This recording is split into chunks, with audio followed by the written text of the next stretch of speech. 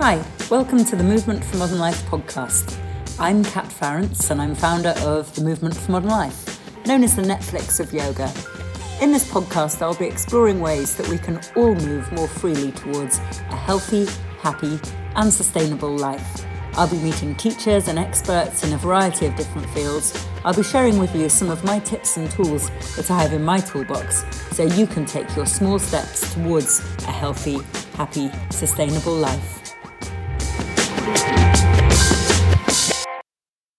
Welcome to episode 9 of our Champions of Change series. I'm Kat Farrance, founder of Movement for Modern Life, and in this series I'm talking to fascinating people who are changing the way that we think about things, changing our approach to health, happiness, sustainability to life.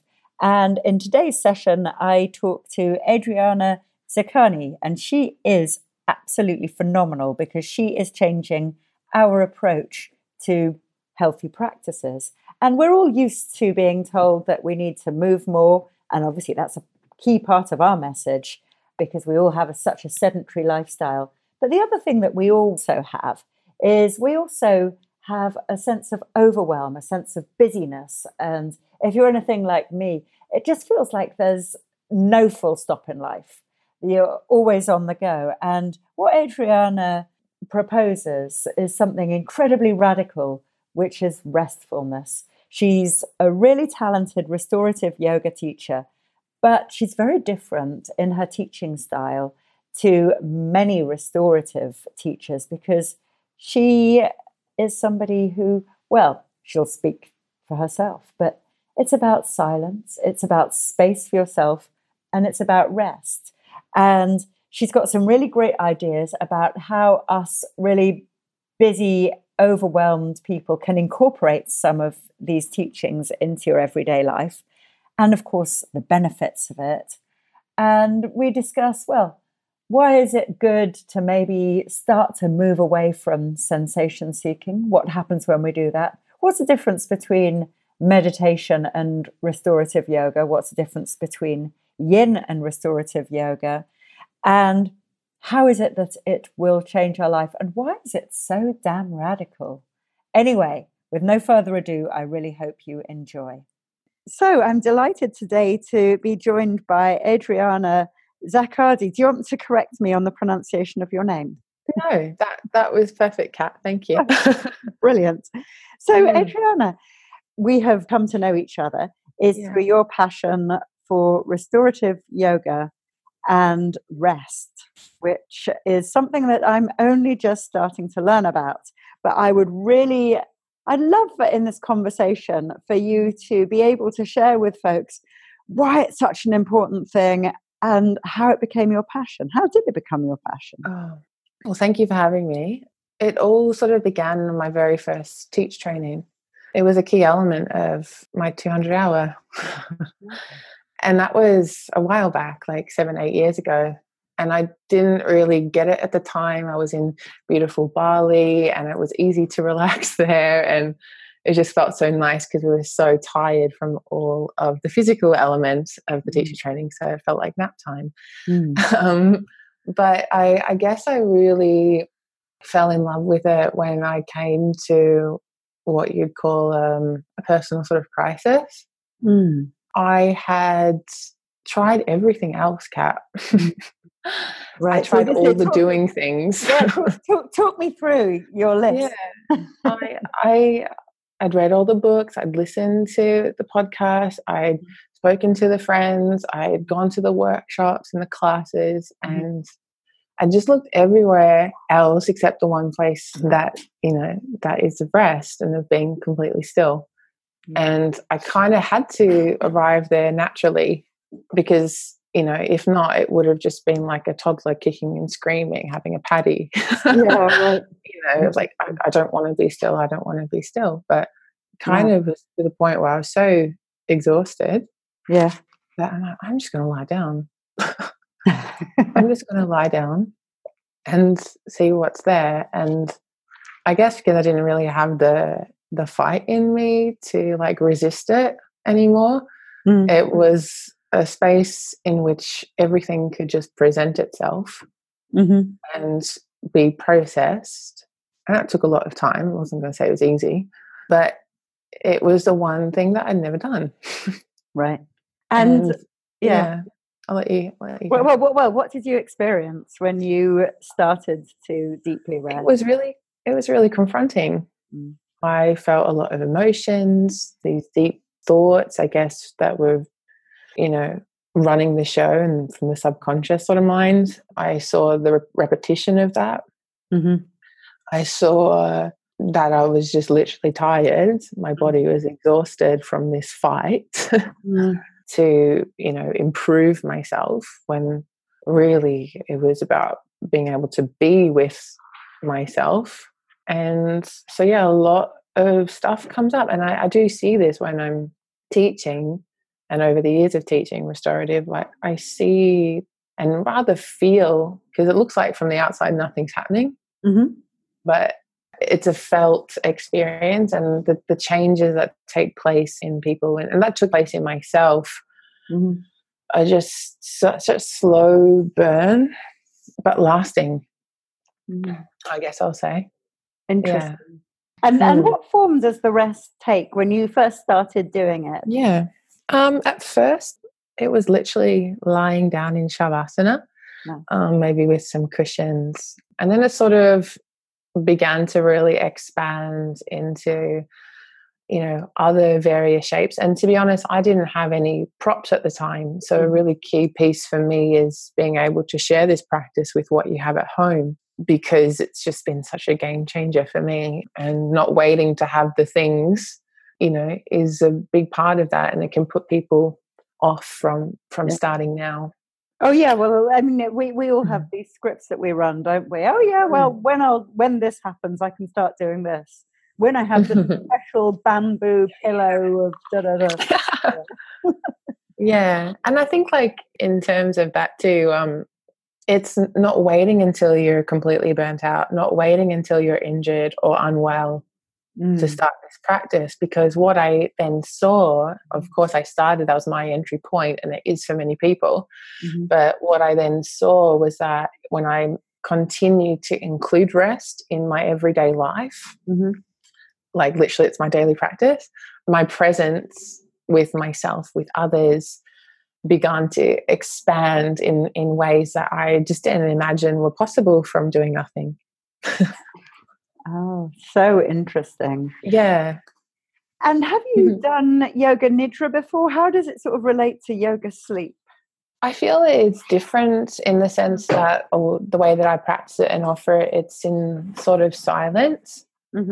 So whereas yoga nidra is done, on the back of the body or on the side of the body if you're pregnant or injured, or on the left-hand side of the body. And that practice takes you around your body using the voice of the teacher or the guide, and is awakening, I guess, your sensation throughout the body and awareness of your body at this very deep level, where the brainwave activities are similar but different to restorative yoga. But both of them are immensely valuable.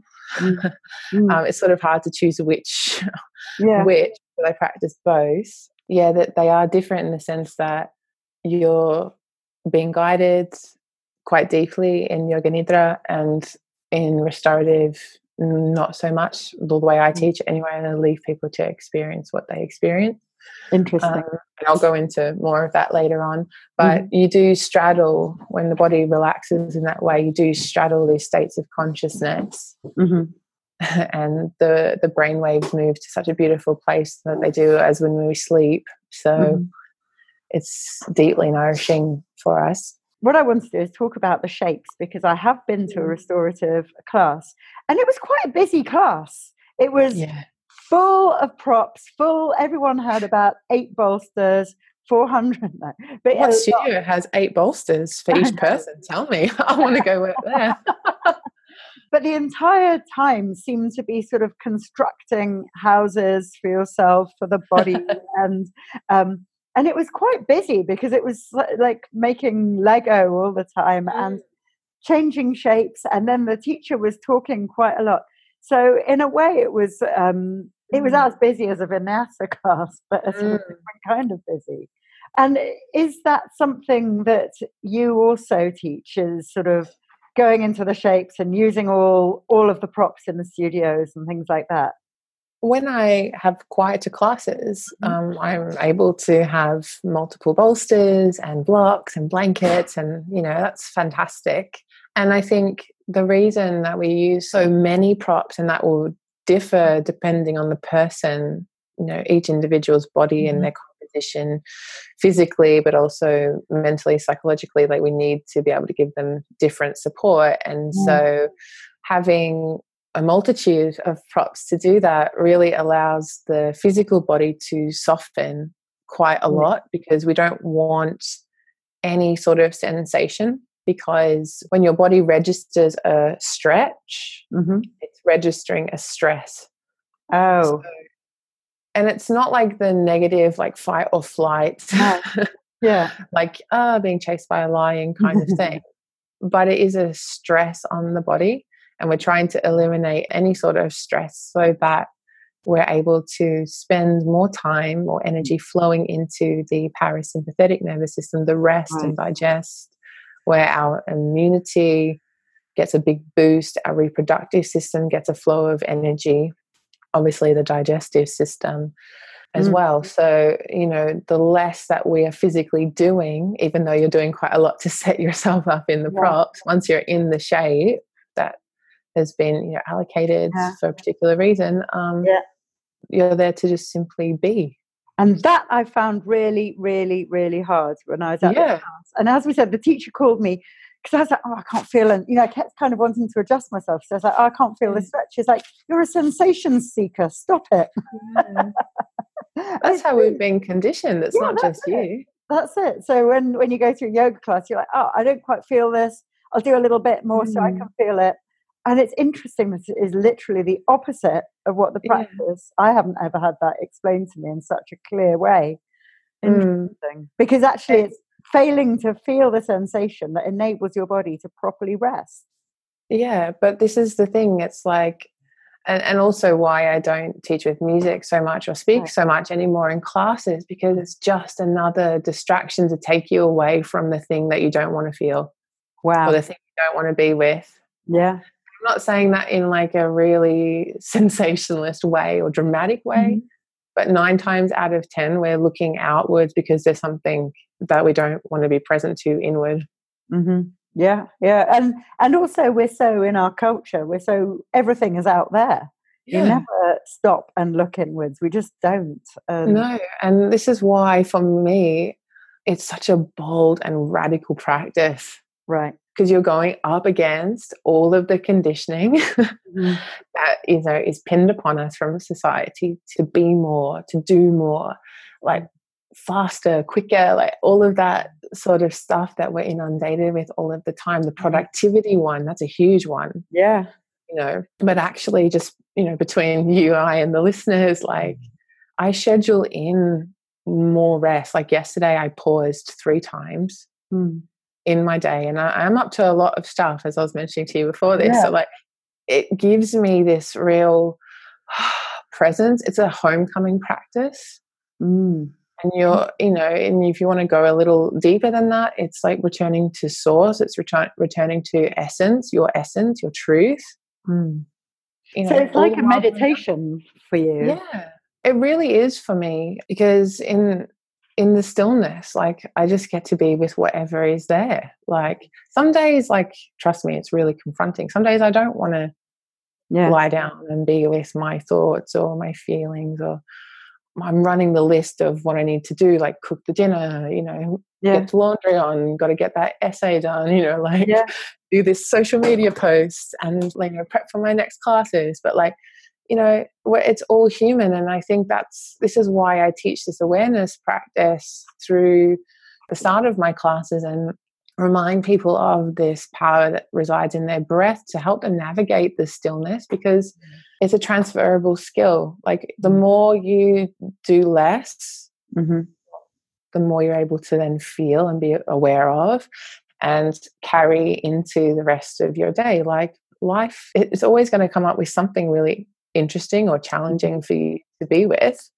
And so the more that I found that I can be with myself, the more I'm able to be with what life is presenting me. And like when really hard things happen, I've found over the years of having a consistent practice with this, they move through at a rate that is far quicker than they would have done previously when this practice wasn't part of my everyday life.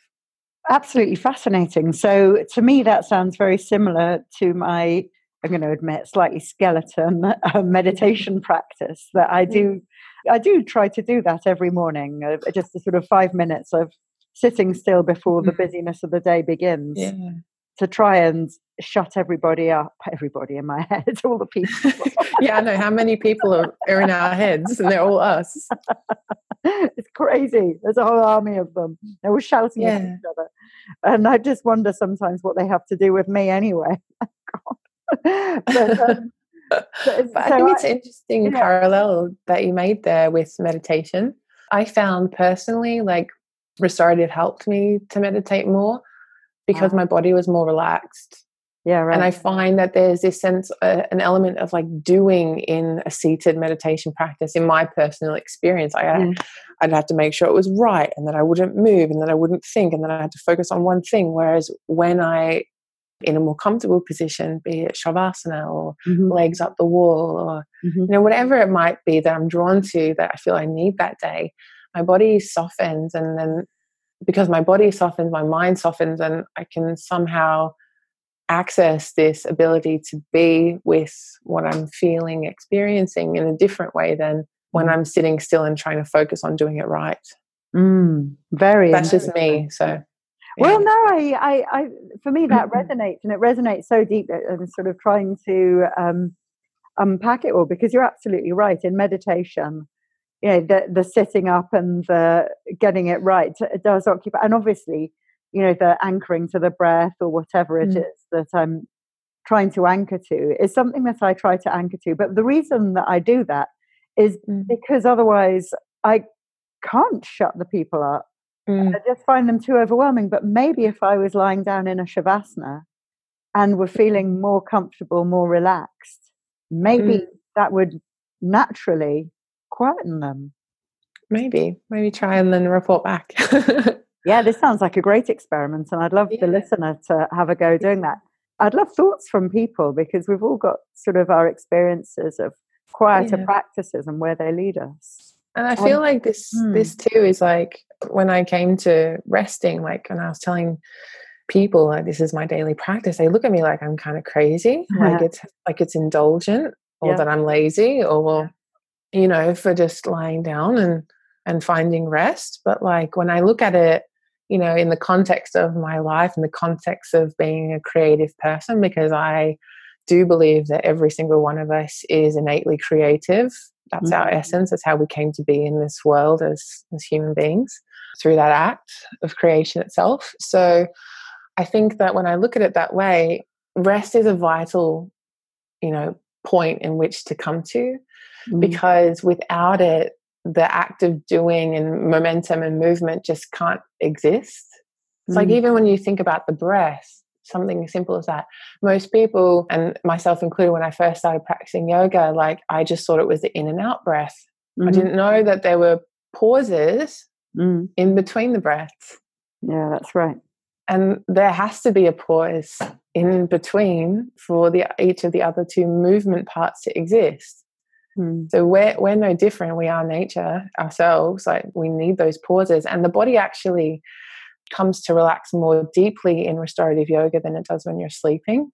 Oh, that is fascinating. Now people will love to hear about that, because there's so many people who can't sleep very well. Yeah. So I was speaking to a physiotherapist because I've got a client that's got a lower back issue, and I didn't make this correlation. I don't know why.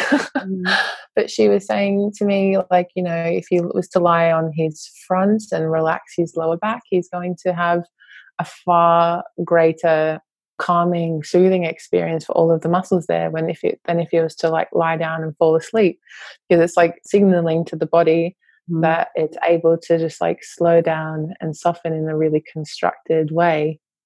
So I found that really fascinating. Yeah, the mind's going a mile an hour, a million miles an hour. Yeah, I love that. Yeah, it's a very interesting thing because, it's like winter as well. It's another great example. It's a season where it looks like nothing's happening. Oh, but we couldn't have spring without winter. Damn straight. So like, it's like one of those things, like we forget that we are part of that. Oh, it's so fascinating. Because lately I've been, I'm on a bit of a journey of discovery right now. I'm just sort of finding things out that I find interesting. And there have been a lot of people who completely separately have pointed me in the direction of rest. And to be honest, I think it's an incredibly hard practice. It's a very advanced practice. It's something which our culture is so against. And you know what? I'm going to admit something. For the first 20 years of practicing yoga, I walked out of Shavasana. It's so hard. I could do all the upside down poses, but I couldn't lie down. It's so hard. Yeah, it seems impossible when we're running around, when we're doing. A yoga class is easy because you can carry on doing. Mm-hmm. But to actually stop, well, that is impossible, it seems sometimes. Yeah. So, and it's fascinating to me that I have spoken to so many separate people. So one person I spoke to was a nutritionist, and Henrietta Norton, and she has said, actually the most important thing you can do to your body, yes, eat right, but you can't even absorb nutrients unless you're resting. Yeah. Wow. And that's a nutritionist saying it, because you'd have thought she'd be like, oh, just take my supplements. Which is like, no. No, the body can't absorb any of that if there's no energy in the digestive system itself. Fascinating, isn't it? Yeah. And I think that most of us are running on empty. We're busy taking in all the green juices, all this, that, and the other diet, but our body's not taking any of it in. Yeah. I mean, we all, me included, want that little blue pill sometimes. Absolutely, we do. And, it's uncomfortable, but I think this is why it's really important for people to find initially safe spaces to come and practice in, because doing this on your own it is hard. It is advanced. Like, it is advanced. I'm not going to lie. That is it's hard. It's really hard. But like when you, and it still is hard in a group, but like when you come together, it's this collective that's like, okay, yeah, we're here, we're safe, someone's holding me in this space. And like, that's for me, my most important role is to make sure people know that this is a safe space to be themselves, to be with whatever might be going on in their life. And people don't come out of these classes jumping and dancing and sharing stories on Instagram about how great their class was. Because it's so personal, so intimate. And like the emails that I am blessed to receive, hearing about the changes people make doing this, I'm getting emotional now talking about it. It's big stuff. It's really big stuff. And I just urge everyone to at least try this practice. Try again. Let's talk about the emotion that comes up, because that's something that folks do find really hard, because even in a Shavasana, in a short Shavasana, there'll always be a couple of criers, won't there? And it's the first time they stop. Yeah, right. And it's so hard, because they might be like, oh, I did that and I cried and I didn't like it and I'm not coming back to it. And I can relate to this, because after I went through my divorce and a really shitty period in life, I wanted to practice, but frankly, every time I got anywhere near the yoga mat, it just became an ocean of tears. Yeah. And I think like that ocean of fears and emotions is more around the stories we have of them than actually feeling them. At least that's my truth in that matter.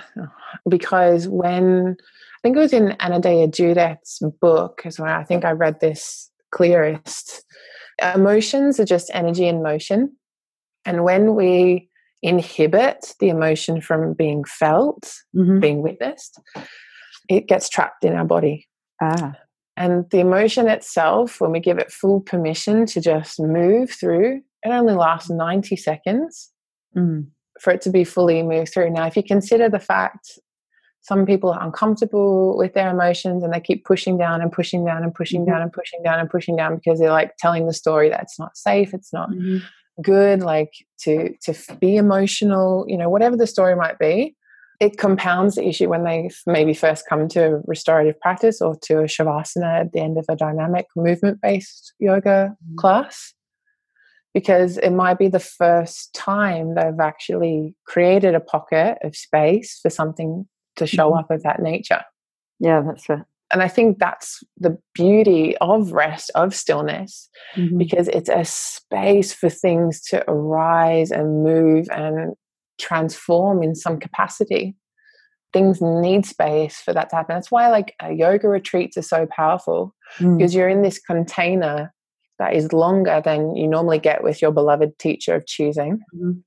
And you get to have time away from your life. So there's it's just space and space and space for things to take place and to feel the effects of the power of the practice, whatever it might be. Absolutely. Oh, I must say, I've had some of my deepest life experiences on yoga retreats. I absolutely agree.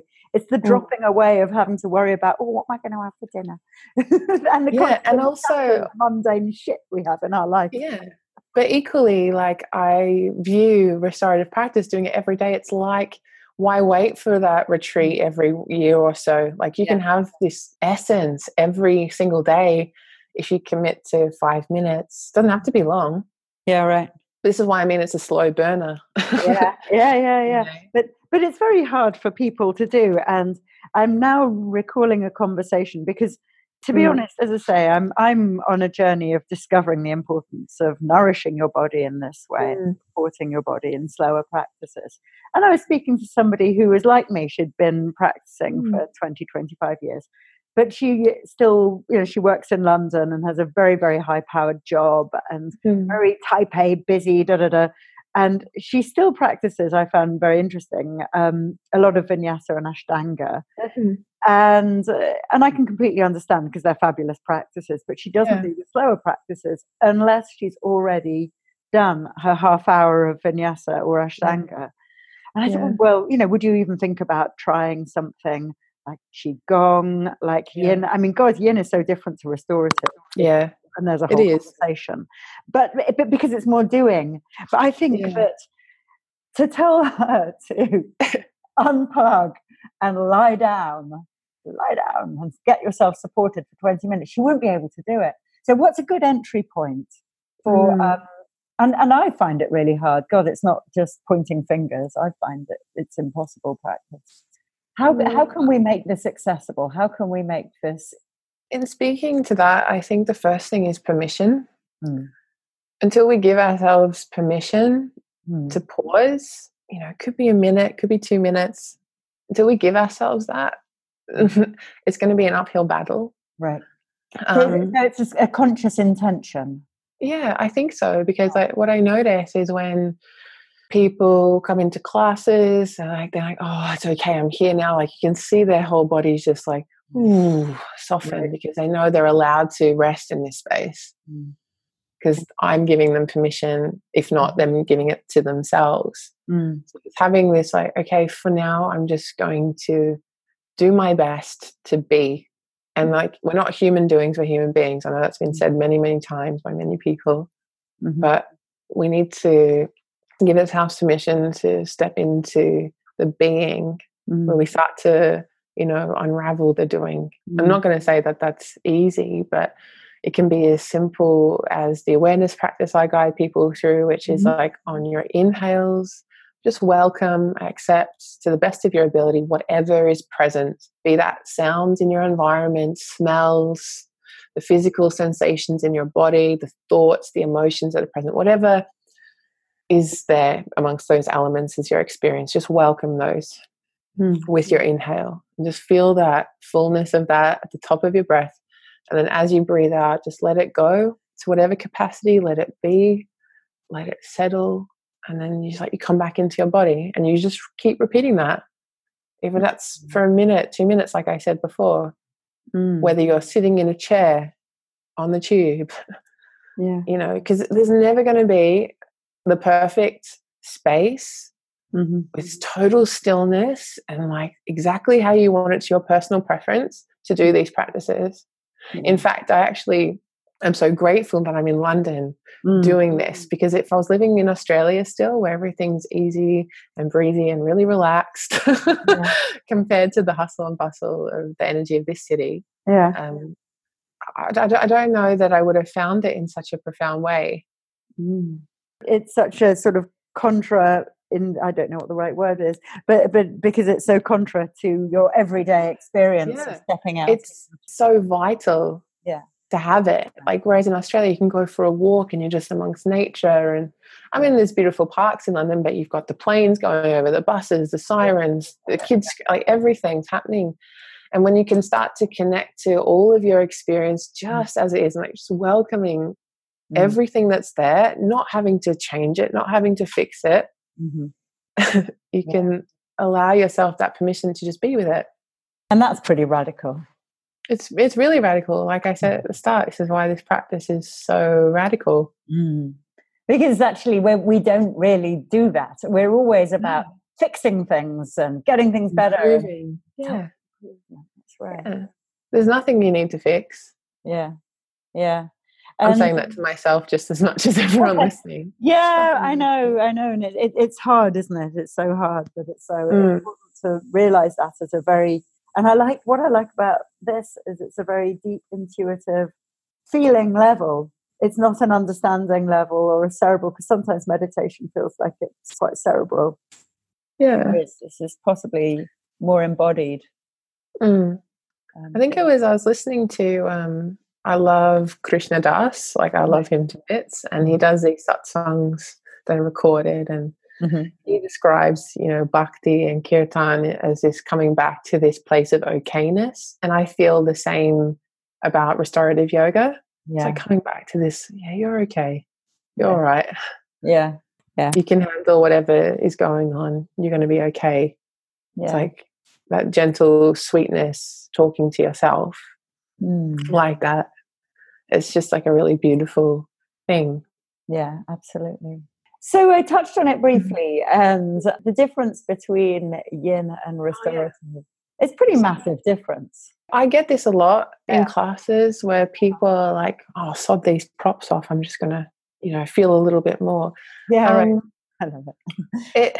I mean, like I was there too, like feel that, but it's different in the sense where the classes I've experienced of yin, there's this constant stream of sensation in the body, constant, to the point where you're like, oh my God, if I don't move out of this posture right now, I don't know if I'll be able to get up and walk after this hip open up. That sounds very familiar to me.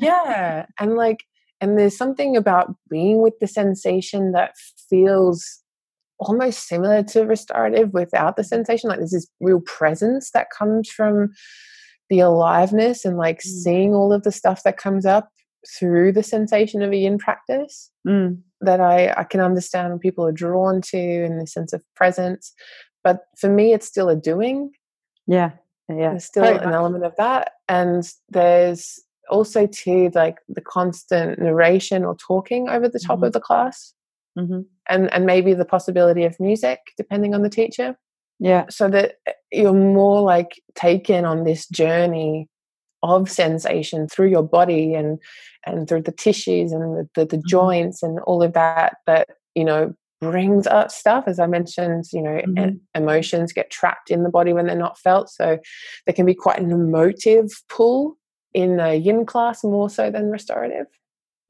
Where the mind, it's not so much the mind's like more of the body and the emotions that are trapped in there. That's at least my experience of it. Whereas in restorative, you get all the voices in your head coming up too. Absolutely. There's no one there to like pacify that. So, you can still get the emotional responses, but you're more aware of all of the elements of your experience in a restorative class, because the body's not feeling anything physically in the same way as in a yin class. That makes complete and utter sense to me. And have you been tempted, as part of your healing from your trauma, were you practicing yin regularly? I actually didn't, when I first started practicing yoga, I had an amazing teacher in Australia, Jennifer Crescenzo, and I just absolutely adore her. She was the pioneer of yin yoga in Australia. She just studied with Paul and Susie Grilly. So she was just like, I saw her classes go from like 5 to 10 to 30 in a matter of a couple of years. And I was very lucky to practice with her. And that was at the very sort of start of my self-discovery. Like I was like diving into deconstructing my identity and my stories and all of this stuff. And so yin was a really big player in that. And I just felt so supported by Jennifer that it was at the right time for me. Great. Whereas I think what I have found over the years, and sort of as I sort of started on this podcast, like I'm wanting to be more, I guess, present to myself and taking all of the distractions away has become really important to me. And it also has enabled me to find my voice, who I am, from that deepest place, because there's, again, nothing distracting me. Yeah, that's very interesting. I had a very similar experience with Yoga Nidra. It was that being very, very quiet with myself. And it was the first time I've been able to be very still and quiet that enabled me to, I think, get the courage to break out of my job and do what I'm meant to be doing. But it came from stillness. And if we talk about what the benefits are, so why is it that people should be bothered to do their 5 minutes of stillness every day? Because, it's funny, we always talk about, well, these are the benefits of the cardio, and this is, everyone knows, okay, right, I'm going to do this, I'm going to eat my greens because of this. Why rest? Why should we do that? Well, I mean, I mentioned it earlier, it's about self-regulation, really.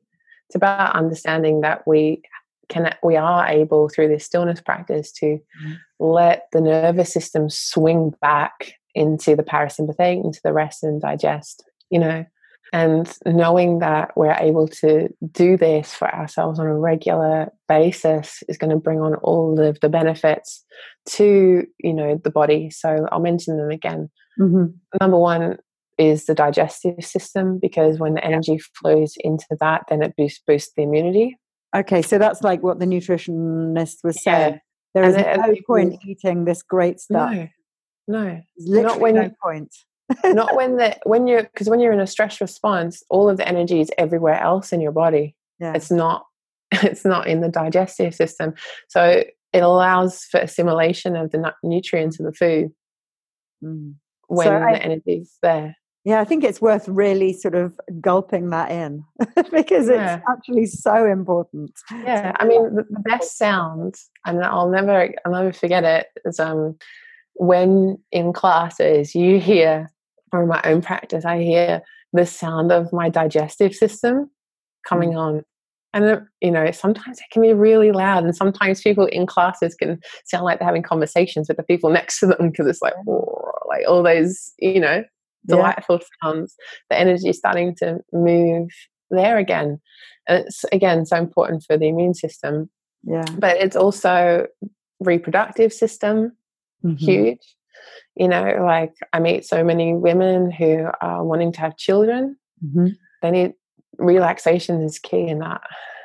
And that's very interesting, isn't it? Because I've heard exactly the same. I was talking to the wonderful women from the Red School, and we were talking about things that were helping, and they said exactly the same. It's rest. Yeah. And this is what's taking our bodies completely out of balance. Yeah. So that's a really big one. And that's for men too, their reproductive systems. It's also fantastic because through this practice, our heart rates slow down, our breathing slow down, our brain waves drop down, unless you're having one of those experiences in a practice where you just feel like your mind is going so fast. Yeah. But, with practice, we can drop into these spaces more frequently. It's just like learning down dog. The more you do it through the repetition, your body starts to remember that shape. Just like your nervous system, your body starts to remember how to just drop down. Oh yes, this is rest. And it's really, yeah, I know this feeling. It's like an embodiment. It's like, oh, this is what it is. And, you know, I see kids really getting this. Like, I'm lucky over, you know, school break time that parents bring their children to some of my classes, and they just get it, especially teenagers. They're like, yeah, let me lie down. This is Oh awesome. my God. When I was And you think about I how was quick they're growing. exhausted. That's Yeah. it. Yeah. Oh, it would have been amazing to have had you on hand if I was a teenager. Oh my it is exhausting being a teenager, growing up, all of the trauma, all of the stuff, all of the busyness, all of the stuff to do. Yeah. Oh, to have permission to rest, that would have been so great. Yeah, and I think that it does. Permission is really, really key. Some of the other benefits too, the key one for me is a sense of presence. You know, it can be the ability just of being with yourself, and being with others, but it can be a greater, deeper, more spiritual presence, this sense of oneness, okayness. Like, for me, that's the biggest driver, because I feel like explaining the physiological things is a level of understanding. But when you experience it for yourself, and like humans learn through experience, when you feel it, then you know it. Yeah. Truly know it. Yeah. Because it's been in your body. Whereas understanding and hearing me speak about all of these things, like, yeah, I've heard that before. I know. But you don't really know until you felt it. So. Well, I suppose it's like describing swimming. There's no, you know, it's like, you know, you've got to get wet and experience it. Yeah. And I mean, and I do encourage people, you know, like I sort of preface it at the start. I'm like, you can feel really relaxed and blissed out and maybe even fall asleep. But you might also be confronted because this might be the first time you stopped. And so, like, it's a full spectrum of learning how to be with the spectrum too in this practice. But yeah, I encourage people to get wet using this. Yeah, nice. And in terms of people just being able to incorporate it into their lives. And what does your personal practice look like? How do you do it? I was hoping you'd ask me this. So I have a morning practice.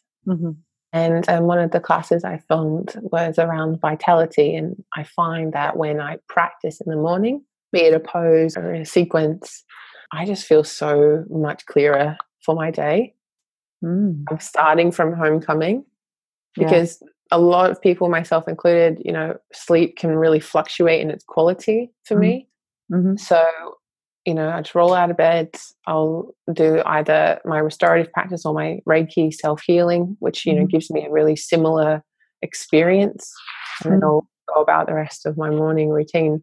But it's always there. And then, you know, as my life is starting to be more abundant and juicy with all the things I've got going on, then I plan in rest. Like yesterday, I planned in rest, and I plan on doing that today also. Do you literally put it in your diary? So, you know, I have to. Meeting, 2 p.m. with myself. Yeah. That is brilliant. Yeah. I have to. Really radical. Because when I don't, and like my personal coach is like helping me sort of see that, because like I'm getting swept up in the doing, and he's like, oh, this is a great insight. And then I made the connection. So now as I'm getting busier, I'm putting in more rest in my day. And I'm lucky. I've actually created my life to work mostly from my home. So for me, I can do that. And I think of people who, you know, are in offices or co-working spaces. You know, it's hard, you know, but people have told me that they use yoga nidra, sitting, and like there's ways of doing it, you know, especially once you've had the taste for it. Yeah. You know the quality, you know the benefits, you felt them yourself. Then it's when you start to incorporate it on a more regular basis. It's such a shame, isn't it, that it's completely fine to leave the office to go to the gym for 20 minutes to do a power workout, HIIT session. Or to go have a cigarette too. Let's not forget people leave to go do that. But it's not okay to take 5 minutes to rest. Oh. It's really like I would love an opportunity to go into corporate spaces and talk about this, because it doesn't need to take that long. It doesn't even need to be the 15, 20 minutes, you know, like it creates funnily enough, doing nothing creates more productivity, creates more sense of abundance. It does so much from doing so little. And isn't it funny? I always think it's quite odd because Brits are one of the least productive people, I think, in terms of nationality. But it's the Italians, it's the Spanish, it's the French. They take a long, they take their siestas. Yeah. And yet they're more productive. Well, you think about it too. Like, you've eaten a big meal, you do nothing. You let it assimilate. Yeah. And my dad is Italian, and he always, because he was a lawyer in quite big law firms, and he'd always take a siesta after his lunch. He knows. And I think it was just sort of just the thing people sort of thought, oh, he's a quirky, but then he was a white guy, and I wonder if a woman who would have the same amount of power to do that. I wish that it was okay to do it. And I do think also, if I can just sort of riff, there's a difference between what men and women might find restful. So I think for some guys, honestly, going on a skiing holiday, they will feel as rested or whatever. Whereas, obviously his massive generalizations, but yes and no. Yeah. Because we have the seasons within us as women. Our hormones, balancing our hormone cycles are completely different. Men go to sleep, they replenish, they wake up, they go down, they sleep, and they replenish, they go up and down with their testosterone. Yeah, right. Very simple. Yeah. Whereas ours is a little more complicated and more affected by stress, I would say. Yeah. So, I mean, we have this, for people who don't know, like, we have the seasons built into our moon cycles, our cycles, and so winter's a key one. So the point in which we must honor the call to go within and retreat and to do nothing, because there's so much wisdom in that space of like going inward and resting and calling forth what we want for the next cycle. Like, I'm friends with Maisie Hill. You may have heard of her book, Period Power. She talks about rest in that. Yeah. Like, so much. And every time I was reading it on a page, I was like fist pumping. I was like, yes, telling all the women, like, yes, we need to rest. What needs to happen. Yeah, absolutely. And I've heard exactly the same from the Red School, their podcast. Yeah. In a bit. And that's exactly the message. It's like, we need to take into account who we are, take our hormones and our stages in our cycle as much as our life cycle as well. And that's it too, like life cycle. Obviously, there's a point in which, we're able to just go and like run on that trajectory. And then there's times of going in and slowing down. And I really think there's a lot of wisdom in the slowing down. Oh, absolutely. Yeah. So, again, I was speaking to, because we've just done book club with Mimi Kiyama, and her book, Shoyan, is about sort of cultivating a more balanced life. And she's like, it's just not appropriate to do the same exercise that you were doing at age 15 to what you're doing age 50. But this isn't something that we talk about in our culture. We're like, oh, I feel so young, I should be doing this. And it's not okay to be doing something different and acknowledging that your body needs something different. Yeah, I think that's what also, like, another side benefit of pausing and resting is. It's like you come to this sort of awareness of being able to really listen to your body. And it's something I didn't get so much or as profoundly when I was exploring movement-based yoga practices. Because I was going from one thing to the next quickly. And although there were slower classes and, own iterations of my practice and understanding of it, it's in the slowing down that it gives me more space to sort of relish in the sensation, whatever is present, and have more awareness of how my body feels. And so pausing just allows me to listen and become more mindful of what it is that I need when I am operating in the doing state. Because I do like HIIT workaber, I do all sorts of things. So I'm not just someone that lies down all the time. People are like, you do exercise? What? But I've seen the transference of that wisdom from the pauses into everything else that I do. Interesting. There is a time for doing the exercise and for doing all the productive and busy things, but you can be more productive, and the exercise probably you can take in better if you're well rested. So your day looks like you start with your morning vitality practice, and I'm really glad that you've recorded that with us so that people are going to be able to experience it. That is amazing. Yeah. And then you will go about your day, do your things. And at what point do you take your next rest break?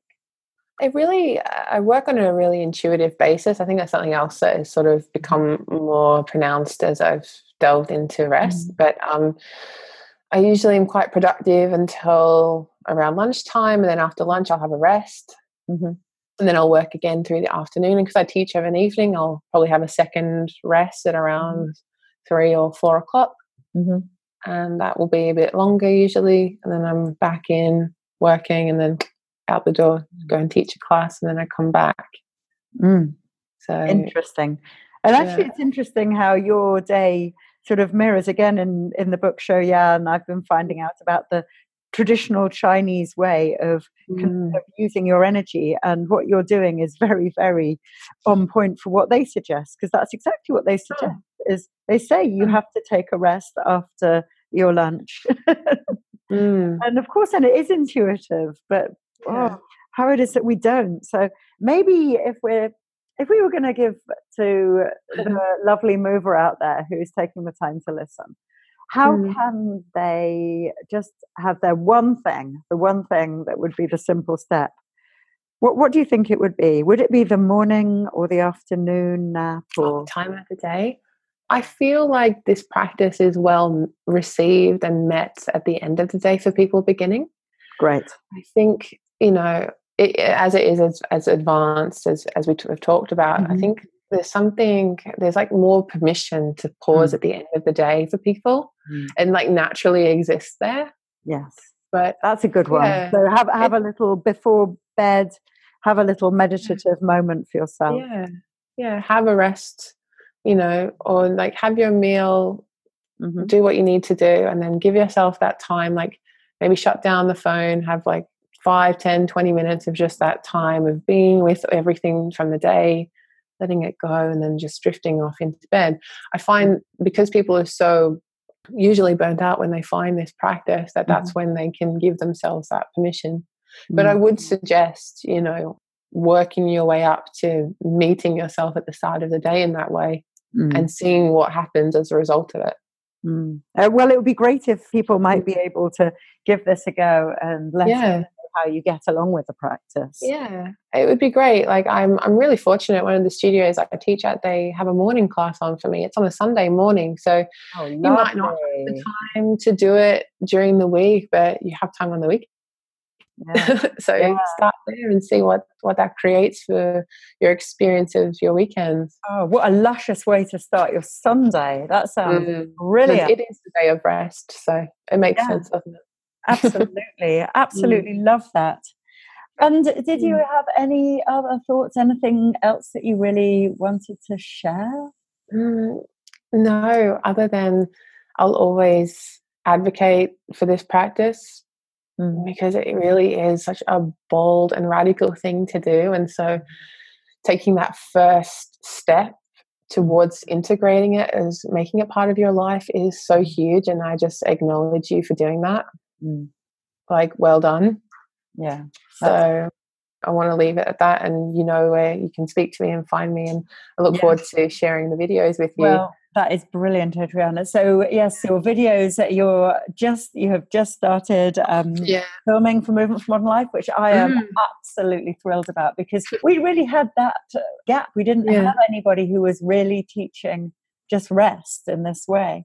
So I'm thrilled that you have, you're supporting us and you've come on board and you're able to share your practices. Where else do you teach? Where can people find you? How can they get in touch? All of that. Yeah, I'm based in Southeast London, so I teach at Yoga Rise in Peckham. I teach at Kindred Yoga in Deptford. Right. And I teach at Yoga House in Lee and Union Station Yoga in Battersea. So I'm there, and I'm a Reiki practitioner, so I offer that from my home, and I offer restorative from my home as well, because it's a really important thing to do. Gold star treatment. Wow. Yeah, and I guess people can find me through my website. It's just adrianazaccardi.com, and it's the same for my Instagram handle.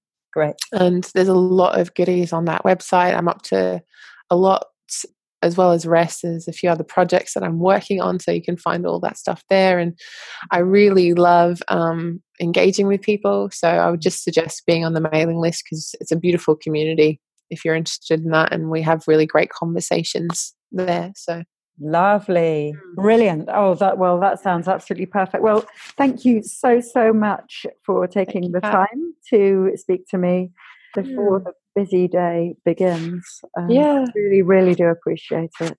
Thank you. Likewise. Thank you, Kat. Thank you, everyone. All right. Take care. Bye. Bye.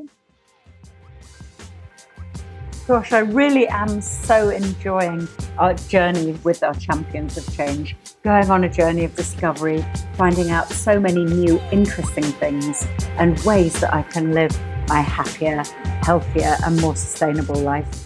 I really hope that you're enjoying this voyage of discovery too. For more information on anything in here, please go to movementformodernlife.com/podcast. And I am so grateful to you for listening in and supporting my mission and the mission of Movement for Modern Life, so that we can continue to make a difference in the world. Now for my ask. It really does make a massive difference to us if you could take the time to rate and review us on iTunes or wherever you found the podcast, so that other people might be able to find this and benefit from all the discoveries I'm making. Thank you. Thank you so very, very much. I'm so grateful to you. And please do find out more about us and support us at movementformodernlife.com. That's all for now. Catch up with you soon.